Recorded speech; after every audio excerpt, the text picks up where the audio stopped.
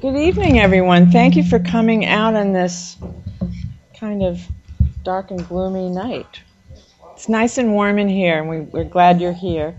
I'm Judy Cooper. I'm the coordinator of public programs here at the Pratt, and as I say, we're very happy to see you all. It's truly an honor to welcome Dorothy Bailey to Baltimore and to the Pratt Library.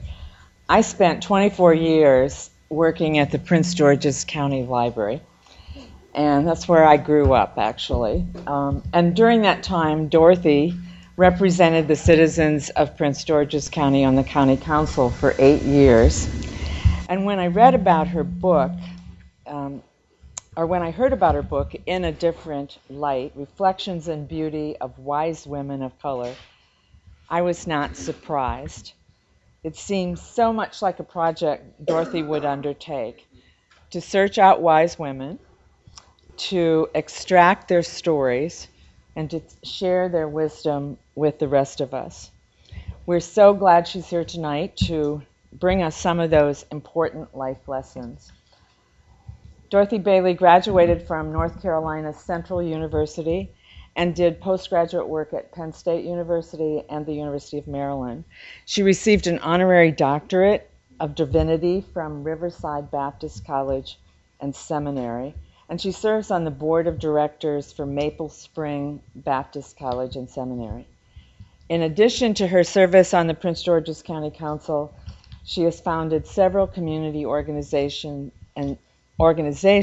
and remains involved with many local, national, and international efforts. We're so happy that you're here. Welcome. There's some water there for you. Thank you so much, Judy. It is indeed my pleasure to be here and to see her again. And I had not realized it had been so long since she'd left Prince George's County, but she certainly did get us off to a very good start. We believe that in Prince George's County we have one of the best library systems in the country, in the world. One of the things she knows that I was very much involved with is Sojourner Pratt Room collection. And I was telling the group last night that it used to be probably about maybe not even half the size of this room, but it was a place where I would go because she had in that room all kind of historical documents. And I would go in there and get lost. And especially when my children got on my nerves, my husband got on my last good nerve. And actually I became an elected official when it got really hot on the council. That was my place of refuge. Because very few people lock the door and pretend you didn't hear anybody else trying to get in that room. And I could just feel Sojourner and all of those people and Mary McLeod Bethune just rinsing all over my body. And when I would leave, I would feel so much better. You know, I was then again ready to go out and to greet the world. Let me thank every single person in this room for coming out, because Colette, my boss, knows that I don't move in the rain. And I told her, driving over here, I realized I've never driven at night in the fog. So we'll see how this works out. I probably have lost all my nerve by now because I'm driving like this all the way over here. And I'm thinking, how did I get around without driving at night in the rain? But I am here, and to God be the glory. I am delighted to be here, but I am more delighted that you are here. I just can't believe anybody's in this room. But you make me feel so, so very special by being here and allowing me to talk about something so special to me. This project was not something that I woke up one morning and said, I'm going to write about people, old people at that. And we are indeed older individuals. But it sort of came as an assignment.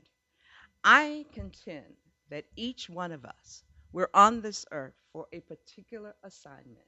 And nobody's assignment is like the other person's. I know people who sing exceedingly well, and I've been put out of 4 choirs. I can't sing a note. So I know that's not my assignment. I have a sister who can cook anything, and make it taste so wonderful. That's not my assignment either. My children grew up on breakfast foods. And because I knew how to fix pancakes. I was the best pancake maker in my whole group. And all the other children would want to come to my house because we had pancakes for dinner. But that was because that's what I could cook. So cooking certainly was not one of my gifts either. And so, but I believe that all of us have assignments, and those assignments are within our gifts, and that we have to discover what those assignments are. Seek and ye shall find, we were told. And I did exactly that. But the book came as a surprise. But when I looked back over my life, I realized I was being programmed to do something like this all of my life. I can remember in my father's household, I grew up with 3 sisters, there were 4 of us. And my father had this unwritten rule that if you were reading or studying, you did not have to do any housework. I perfected that. I don't know why my other 3 sisters never got it. You know, they never got it. But every time they looked at me, I had a book. I was reading. And so I seldom had to do any housework, much to my husband's surprise to this very day.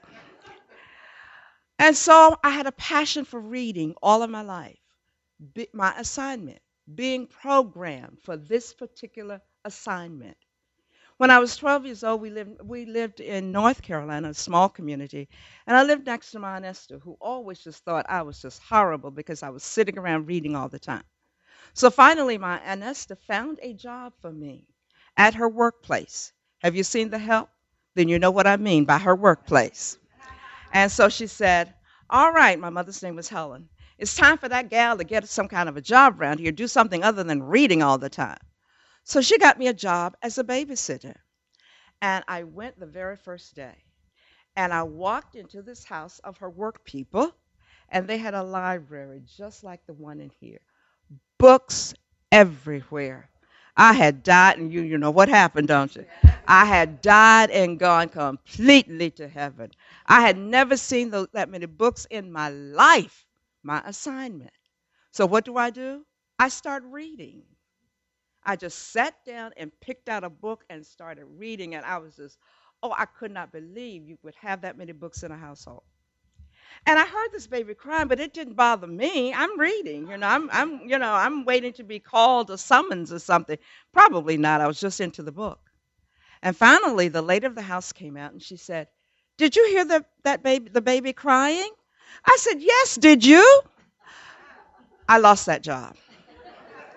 But again, my assignment was about reading, learning to read, passionate about reading, being in that position, and having jobs where I had to read a lot. I love to explore and to discover. Of course, we didn't have very much money, but I went all kinds of places through reading. I mean, I just knew about everything, I could put my hands on. I love to read. My assignment, and still this book was a surprise. Riding with my grandson, Ivan, who was 4. They live in Lancaster, Pennsylvania, in Dutch country. Dutch country is so beautiful, incredibly beautiful. And riding down this highway, Ivan was looking at the trees because he loves to look at trees, and so was I. And I was thanking God that I had lived this long. I was just thanking God that I had an opportunity to visit my grandson and that I could just take him for a ride because I didn't learn to drive until very late. And I was in the midst of my prayers when all at once in the car seat in the back, Ivan stops what he's doing and said, "Grandma." Yes, Ivan. "Are you 100? "No, Ivan, I'm not 100 years old. "Well, are you 50? "No, but I'd like to be again." Ivan, end of conversation. Ivan goes back to looking out the window. I'm wondering, why did he say that? Do I look that old? What's wrong? Why did he ask me if I'm 100? Never given any thought that Ivan was 4 and ADHD, and why, he could ask me for any reason. But now I'm stuck on it. So I get back to the house, drop Ivan out, pick up a pencil and a piece of paper, and I said, how old am I? I know I'm in my 60s, but is it 65, 66? I wrote down the year. I was born in I never forget the year I was born. I was born in And this year is, oh my gosh, in about 3 more years, I will be 70 years old. And the significant part of that was that every year as an elected official, I had hosted an event called Three Score Plus 10. And then suddenly I realized I am as old as those women I've been celebrating, that I am now one of those women. And so I got to thinking, who were they? Who did I honor? Who are some of my friends who are already 70? Because we celebrated birthdays, but we never focused on the age. It's just a celebration. And I got to thinking, now Hilda's my best friend. How old is she? And I started pointing out different people that I've known for a while. Well, no, she's not 50. She's only. Finally, I decided I do know some folk who are already 70, who are already 80, who are already 90. And I tell everybody I went in search of myself through the lives of some incredible, incredible women. I wanted to hear from them. How were they spending these latter days, this autumn of their lives? What are they doing?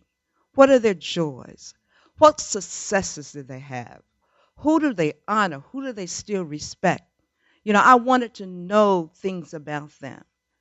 And a couple of people said, well, you don't talk about any degrees. I said, no, that's not important in this particular context, because your degrees are going to be in your obituary. Such and such a person had blank number of degrees. That's your obituary. But your thoughts, your wisdom, what gives you the stamina at 75 or 85 to still get up and be glorified in being alive? What is it? That's what I was looking for. And boy, did I have a wonderful time. I met some of the most incredible women you would ever want to see.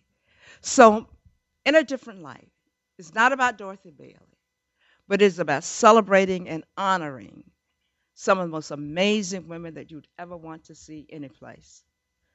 I could have done 1,000 more, but Colette, my boss, kept saying, you can't keep adding women. At some point, we have to stop and get this publication published. But everywhere I would go, I would just see, and people would tell me about people, and I would run into them and meet them, and it was just amazing. Gwendolyn Brooks writes, sisters, where there is cold silence, no hallelujahs, no hoorays at all, and no handshakes, no neon red or blue, no smiling faces prevail. O ye daughters of Africa, awake, awake, awake, arise. No longer sleep nor slumber, but distinguish yourselves. That was written by Maria Stuart in 1835. Distinguish yourselves. So what was I attempting to do? To show, to distinguish some incredible women. Another part in my assignment is that you remember the book I Dream a World? I remember seeing that book and loving it and thinking it was just absolutely wonderful. I did a lot of work with Dorothy Height. And of course, she was in the book, and we had to memorize what page she was on. And so I have 2 of those books, and I just love it. I thought it was wonderful. But I remember the thought occurring to me even back then. The author of this book is white, and he did an amazing job. The photographs are beautiful. The writing is wonderful. But would it have taken a different tone if the author had been someone African American? And so, again, my assignment, step by step, I was being set up for this opportunity to meet amazing women and to write about them. I met Chaplain Black during this process, and he is the chaplain for the United States Senate, and he thought it was a wonderful idea. He said, but Dorothy, is there a connecting thought? And I said, I didn't have a connecting thought. I was just trying to talk to some women. And he said, no, there should be a connecting theme. And he suggested that I ask every woman, if I knew then what I know now, and asked them to finish the sentence, I would. Boy, was that revealing. Oh, I had such a great time. And there were some women who would say, oh, nothing came to mind. I said, not true. The minute that statement is given, some of you have finished it right now. I know you have. If I knew then what I know now, I would. And the minute he said it to me, I certainly had a thought. I will not share it with you. And some of the women did that. They shared their thoughts, but told me I could not put it in print. So we had some amazing interests. And a lot of it we did use. We actually did use it. And then I am a member of the Association for the Study of African American Life and History. And every year there is a theme that we pick. Like this year's the theme was Civil War. And I bet you if I ask you how many of you in your churches and your organization had Black History Month programs, everybody in this room probably would raise your hand. If I ask you how many of you had the theme Civil War, I doubt very seriously there would be any hands raised. Because for some reason, we don't do, as ASALH members, a good job on communicating the theme. My church had a wonderful Black History Month program, but it had nothing to do with this year's theme. Next year's theme is African American women, history and culture. So remember that as you're preparing your Black History Month programs. It is about African American women, their history and their culture. This book is right on time for that because we are celebrating, honoring, recognizing amazing women, and especially most of these women are from the state of Maryland. We also have a theme this year in ASALH that says, if we don't tell them, the world will never know. And I have added, if we don't show them, the world will never see. If we don't tell them how amazing you are, how incredible you are, how beautiful you are, how wise you are, how courageous you are, the tenacity that you have, the world will never know.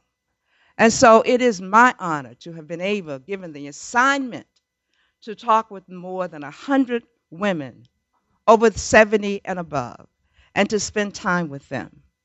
It was just a magnificent experience.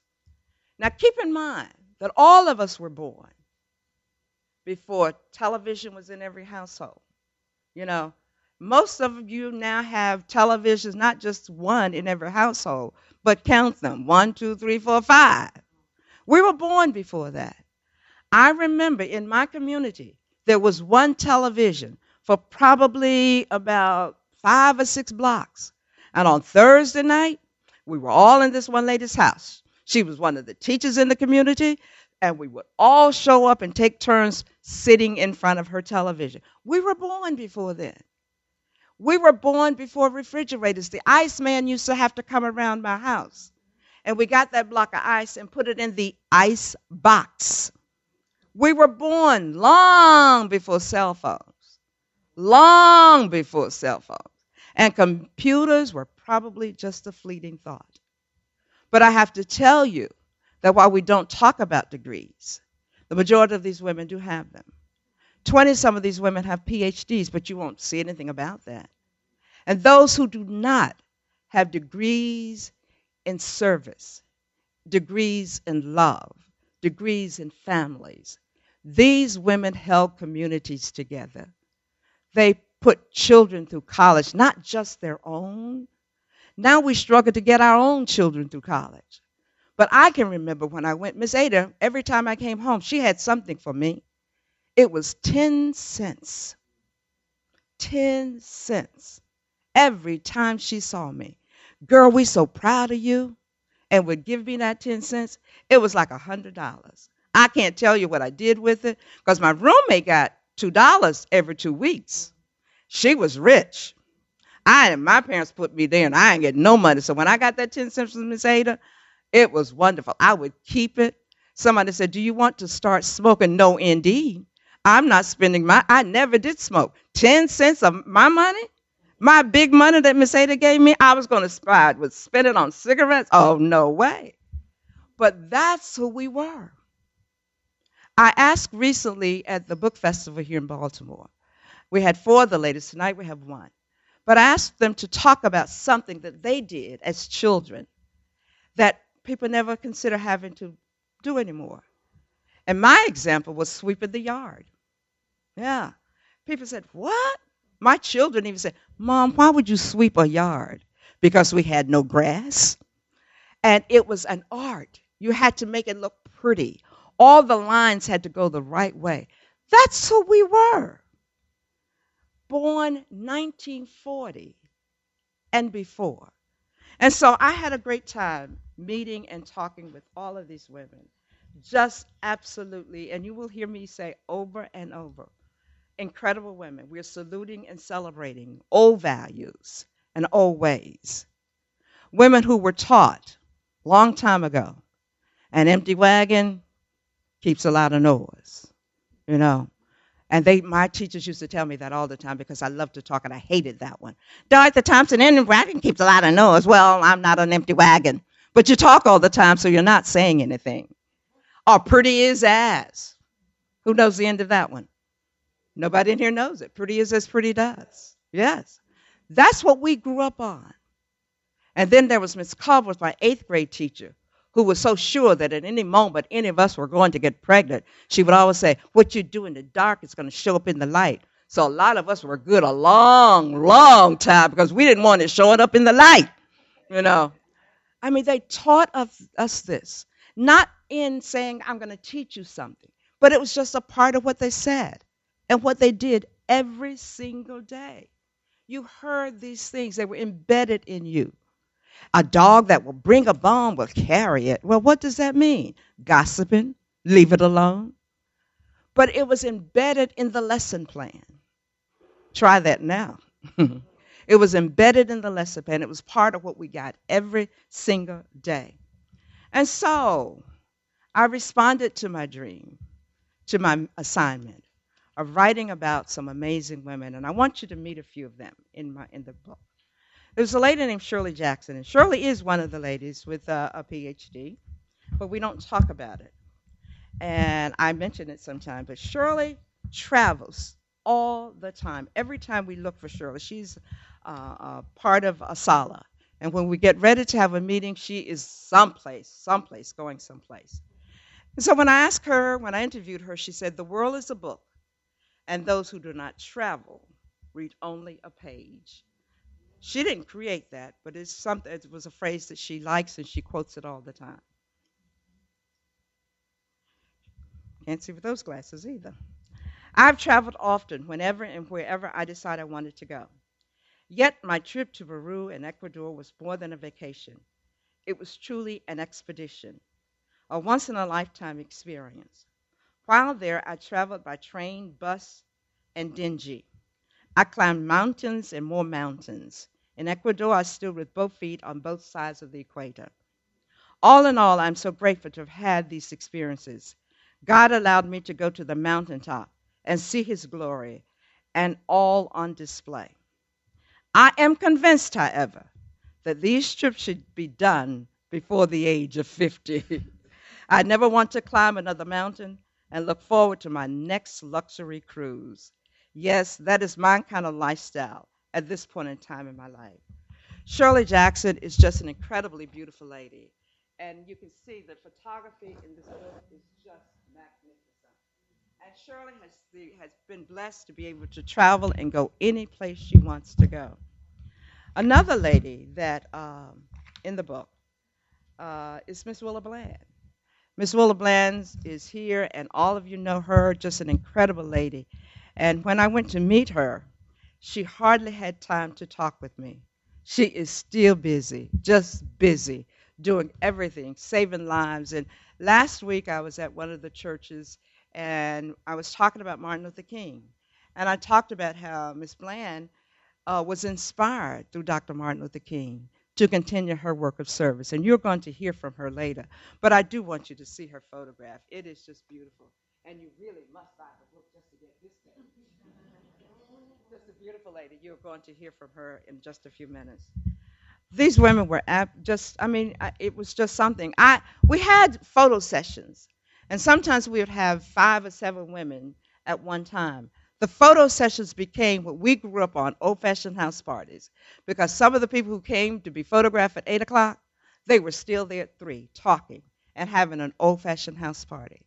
One of the ladies was in a group, and she realized, I think, that all of the other women were college educated.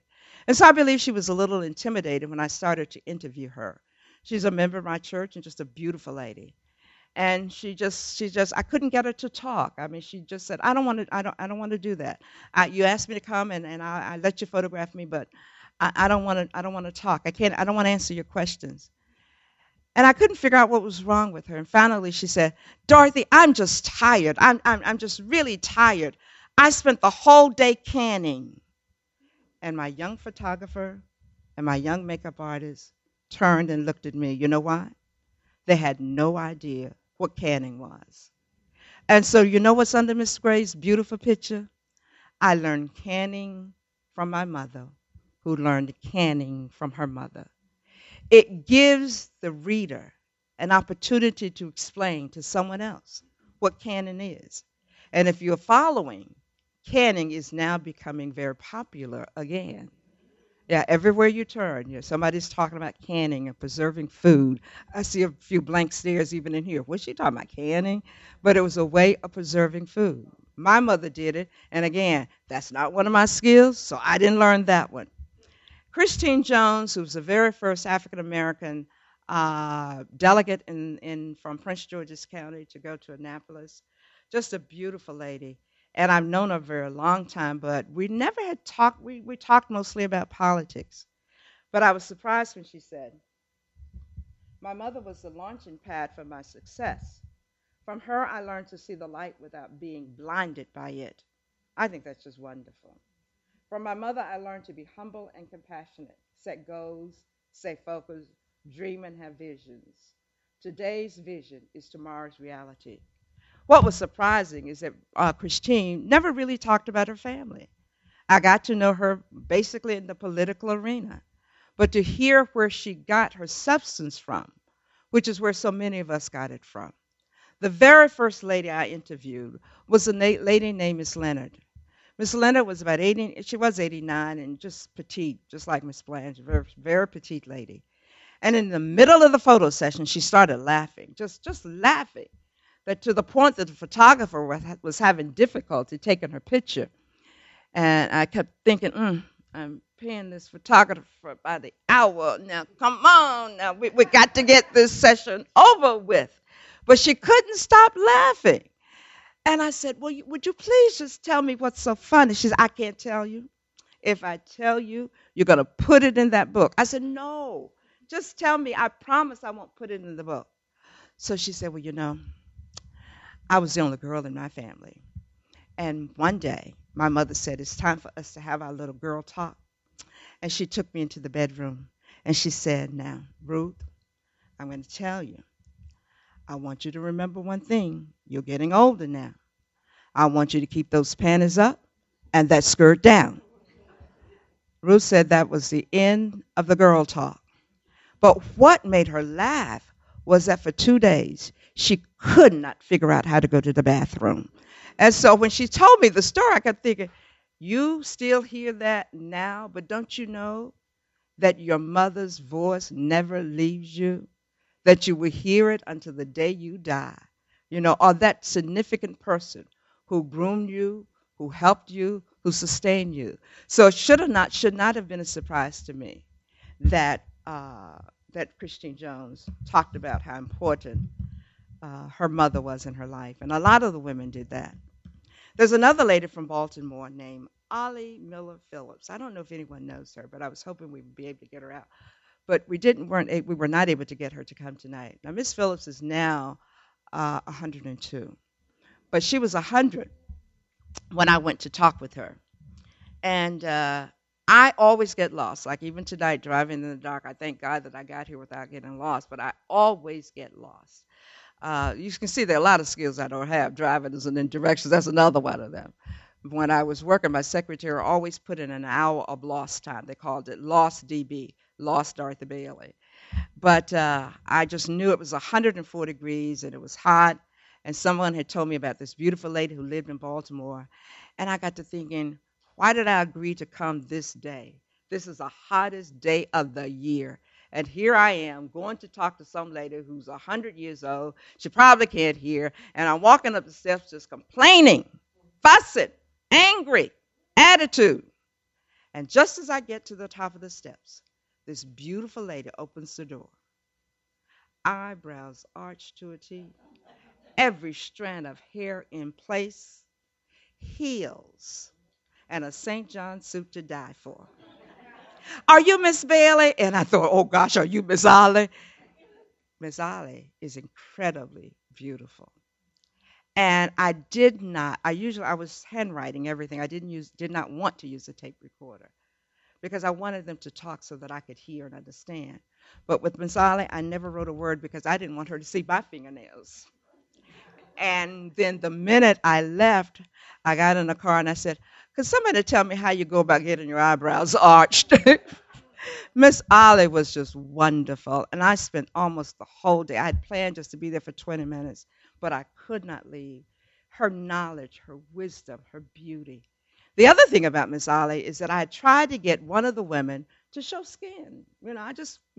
Something low cut.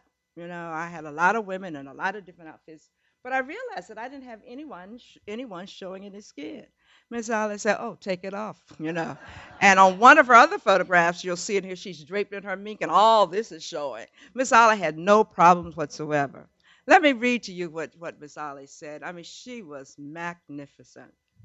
Sometimes, Miss Ollie said, I refer to myself as a Jack Daniels drinking, poker playing Christian. How do you like that one? I couldn't resist putting that one in the book. I said, oh, my pastor's going to be upset with me, but that's all right. I didn't say it, she did. There are so many things I enjoy, yet without a doubt, prayer is and has always been my number one priority. I was married twice to two wonderful men who adored me. I like that line, too, in my next life. My first husband and I were married for 41 years. After he died, my friends were constantly introducing me to elderly men. I remember telling one gentleman as he was pursuing me, I have a little house, I have a little money, I have a little car, and I'm a little satisfied. I'm not looking for no husband. I learned a long time ago to be thankful for what you have and don't worry about what you don't have. I never saw anyone I was jealous of. They have what they have, and so do I. They do what they do, and so do I. That's a statement I could not make. Now, I've seen people I've been jealous of, but I believed her. The way she said it, the way her life has been, there was no reason for Miss Ollie to be jealous. And I want to show you Miss Ollie's picture, and you have to get a book so you can see it up close. Miss Ollie is absolutely fabulous. She just stopped traveling by herself. And her daughters would say to her when she was 99, would say, Mama, you have to stop traveling by yourself all over the country. And she said, her daughter said, suppose you die in the airport. She said, then I'll just be dead. You'll have to come and get me. Fast lady, that's what she was. But I had a wonderful time. Then there's another lady, Eva Anderson. She's from Colombia. Some of you probably know Miss Anderson. And just incredibly beautiful. I was not with the photographer when they did her photograph, but the minute I saw it, because I love earrings and I saw the photograph and I called her and I said, Miss Anderson, how long have you had those earrings? She said, oh, baby, I've had them a long time. I said, could I have them? She said, no, thank you. Beautiful lady. Just look at just incredibly beautiful. That is all the book is about. Sharing the beauty, the wisdom, the strength, the tenacity of just some amazing women who are not always celebrated, who are not always honored. Yes, I Dream a World was wonderful, but most of those women were women that people knew all over the world. In every community throughout this country, there are women doing magnificent things every single day. And that's what we wanted to celebrate. We wanted to show you their beauty and what they have to say about themselves. There was a lady I interviewed in Montgomery County, and she used a line I will never forget. She was talking about her grandchildren. And then she said, just out of nowhere, Judy, she said, if you think my grandchildren are wonderful, You should meet their awesome parents. I love that statement. I said, ooh, I'm going to start using that talking about my children. But those were the kinds of joys that I got. I was in Berlin, Maryland, and I met this lady. Oh, I have to show you Miss Sturgis, because if you have ever been south, or your grandparents know anybody who lived in the South, everybody who grew up in the South had a teacher like Miss Sturgis. Colette, I wish I could think of that page real quick. But Miss Sturgis was a beautiful lady, and she is a beautiful lady. She came into the photo session with her gloves, and she was just so fast and there's so much spunk about Miss Sturgis. But when you look at Miss Sturgis's picture, if you grew up during the 40s and went to school in the South, you absolutely had a teacher that looked exactly like Miss Sturgis. And I can remember that I interviewed her, spent the day with her, but it was not until I actually looked at her photograph that I literally started laughing. I need to stand over here. Okay. It wasn't until after I looked at her photograph and I thought about it, and I just literally started to cry. It was just so beautiful. What page is that, Colette? You know? 33. Because I do want to share Miss Sturgis with you, because some of you will know exactly what I mean. Some of you young folk, you've probably never seen a teacher like Miss Sturgis. But we all had teachers like Miss Sturgis. You couldn't do anything that they didn't know about. They knew what you thought before you thought it. Miss Sturgis. Uh-huh. You've seen Miss Sturgis. Miss Sturgis was stern, let me tell you. And one of the things she did, we were talking, I was telling her how much I love going to Ocean City. And she said, I don't go to Ocean City. You live, less than 20 miles from Ocean City? And you don't go to Ocean City? She said, no. Because I remember, and I will never forget, her voice started to tremble in this year, remembering that she could only go to Ocean City once a year, and that was on colored days. She remembered that. And she said she was a teacher. And after she was teaching for a while, they would have conferences in Ocean City. She would tell the principal, I'm not going. Now, I had a similar experience because I'm from North Carolina, and I always heard about Hilton Head. And at the time I was growing up, African Americans were not allowed at Hilton Head. So I was working for a former governor with him, Paris Glendening, and there was a conference in Hilton Head. And I told my boss, I said, no, I'm not going to Hilton Head, because I can remember when African Americans could not go to Hilton Head. My boss, who was also a very good friend, said, Dorothy Bailey, stop that foolishness. Pack your clothes and go to Hilton Head. Well, I got to Hilton Head. I had a suite. My stuff just went out. I wasn't a Miss Sturgis. The room was wonderful. I had room service. Anytime anybody wanted to send me to Hilton Head, I'm ready to go. But Miss Sturgis never forgot. She never forgot, And she's just an incredibly beautiful woman. And then my daughter, who knows about this, she married someone from that community, Berlin, wanted to have a book signing in Berlin. And I said, I don't want to go there. I passed there. There are no people in Berlin. Come on. I want to do my churches. I'm a member of an AME church, and we have all these large mega churches in Prince George's County. I want to sell books. She said, Mom, you're going to Berlin. And when I got to Berlin, the entire community came out to celebrate Miss Sturgis, because she had touched so many lives in that community. She knew everybody. When she stood up to talk, she could tell me every single person in that room and tell me a story about someone. I mentioned, and I'm going to close because I do want you to meet one of the wisdom, and we call the women wisdom carriers. Julianne Malveaux, who is the president of Bennett College, is a longtime friend, and she also writes the foreword in the book. And Julianne writes, the Senegalese proverb, when an old person dies, a library burns to the ground, reminds me of the wisdom that each elder carries within her. Each one of us, there is wisdom. And that resonates with so many people. It's true. When an elder dies, a library literally burns to the ground. And that's why it's important that you share, that you ask the questions. Who is the oldest person in your family? I have discovered that I am the second oldest person in my family now.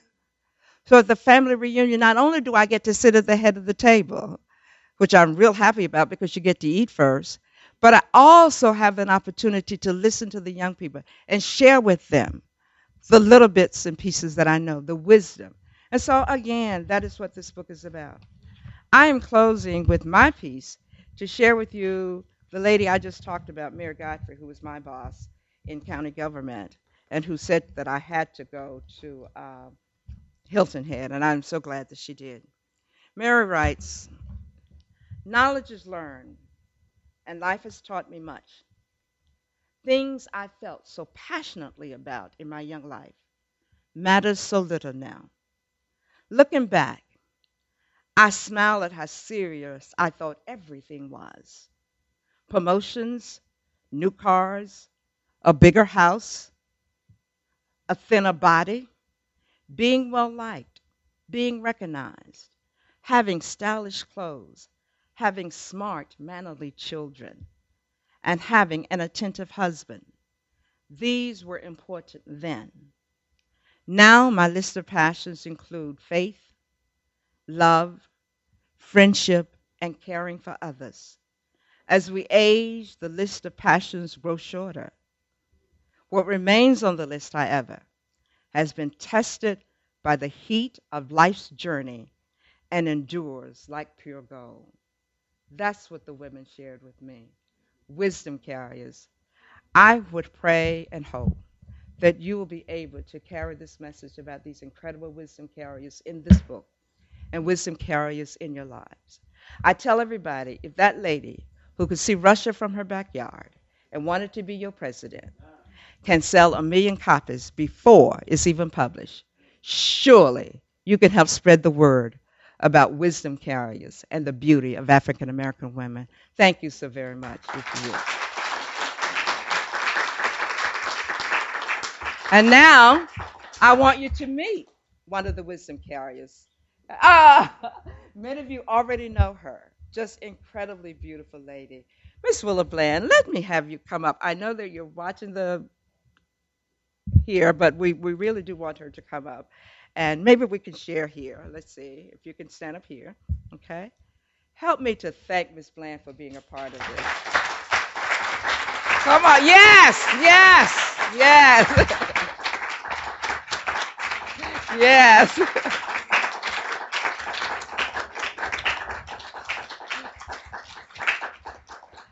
And I'm going to just let her say anything that she has to, but I'm going to ask her a few questions at the very beginning.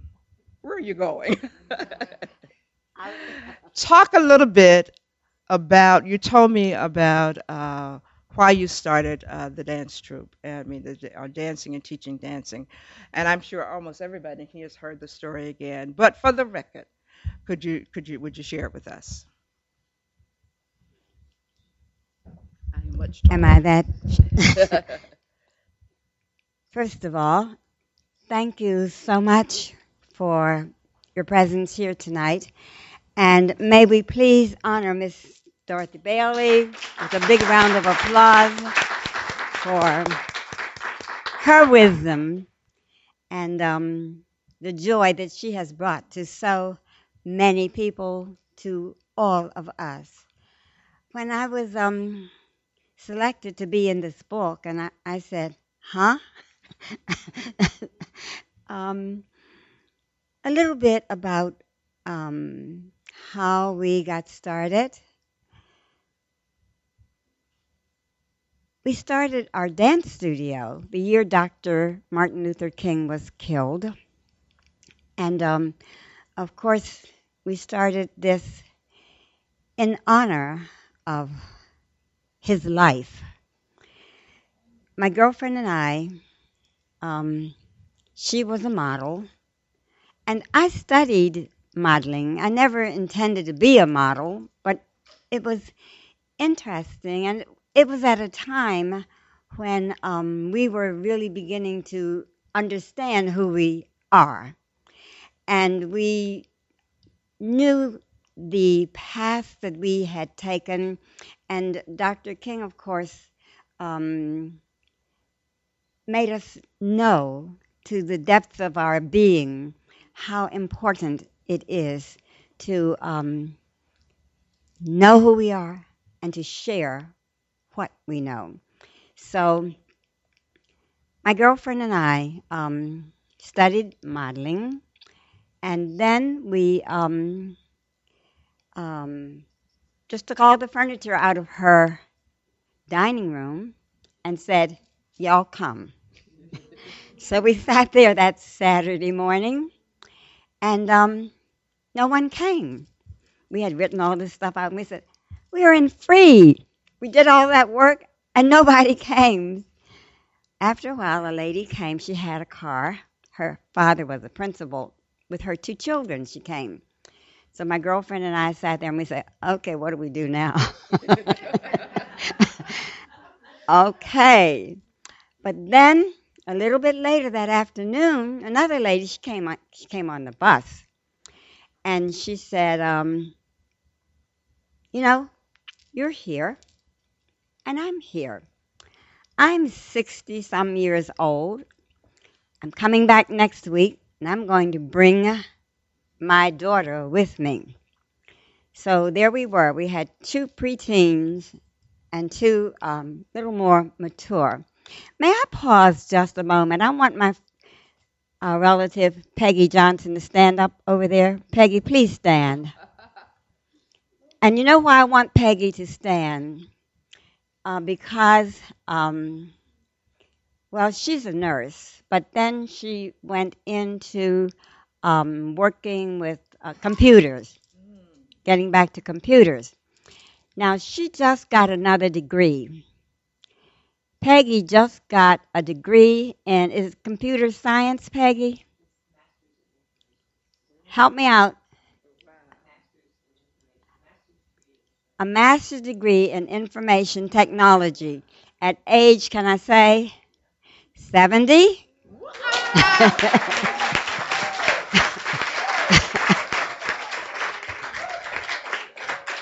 No, now wait a minute. So you talk about women of beauty, brains. I was at the graduation, and after everyone received their degrees, you know, the undergrads and whoever all they were, who's out at your school? Well, we all know. At any rate, as people were beginning to leave, he said, "No, I want Peggy Johnson to stand again." And everybody was on their way out. She stood, and he said, "You know what?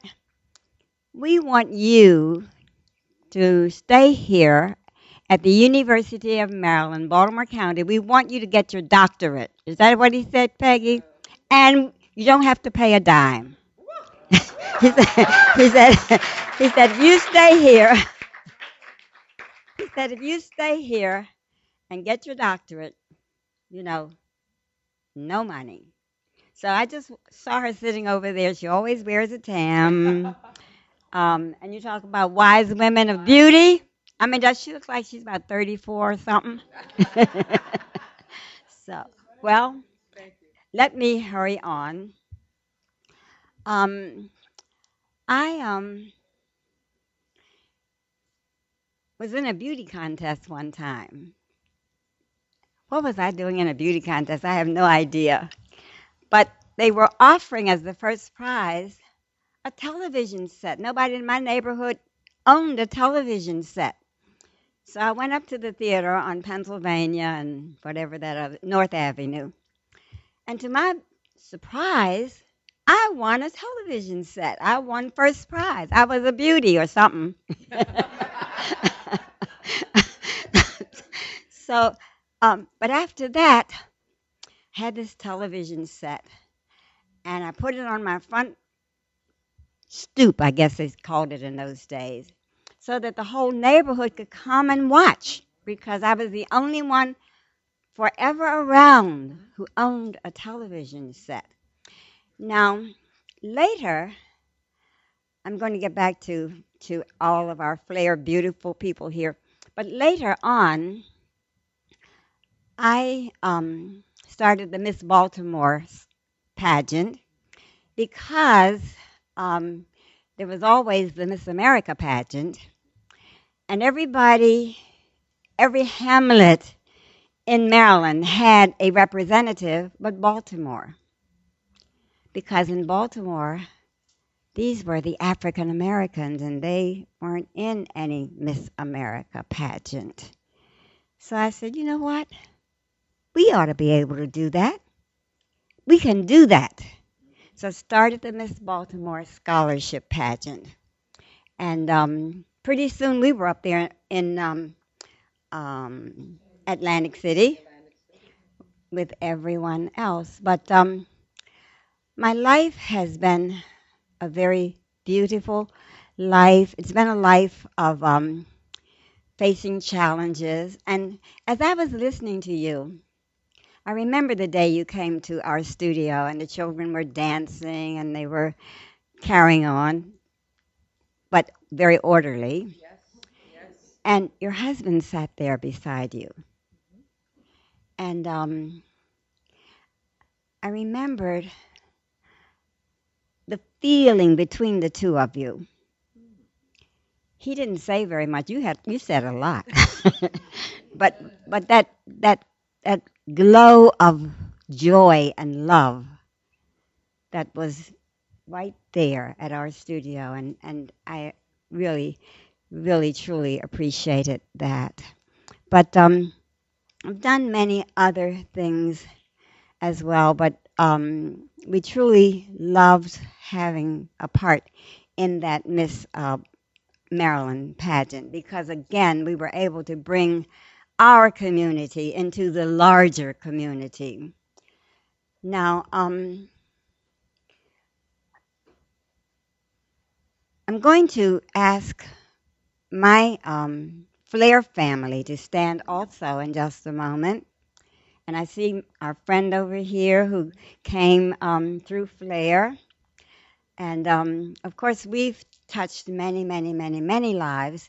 My daughter, Diane, is not here tonight because she had another assignment. But Diane, Colette, I think Colette came and said, you gotta do this. Diane helped to edit the book, is that correct? And she is a writer. She lives in Columbia, and every week she writes a column for the paper.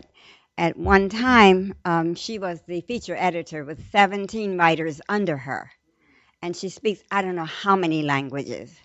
So, but she's not here tonight because she had another assignment. But I'm going to ask my other Flair family members if they will stand, please. All of you. All of you. All right. Catherine, my family.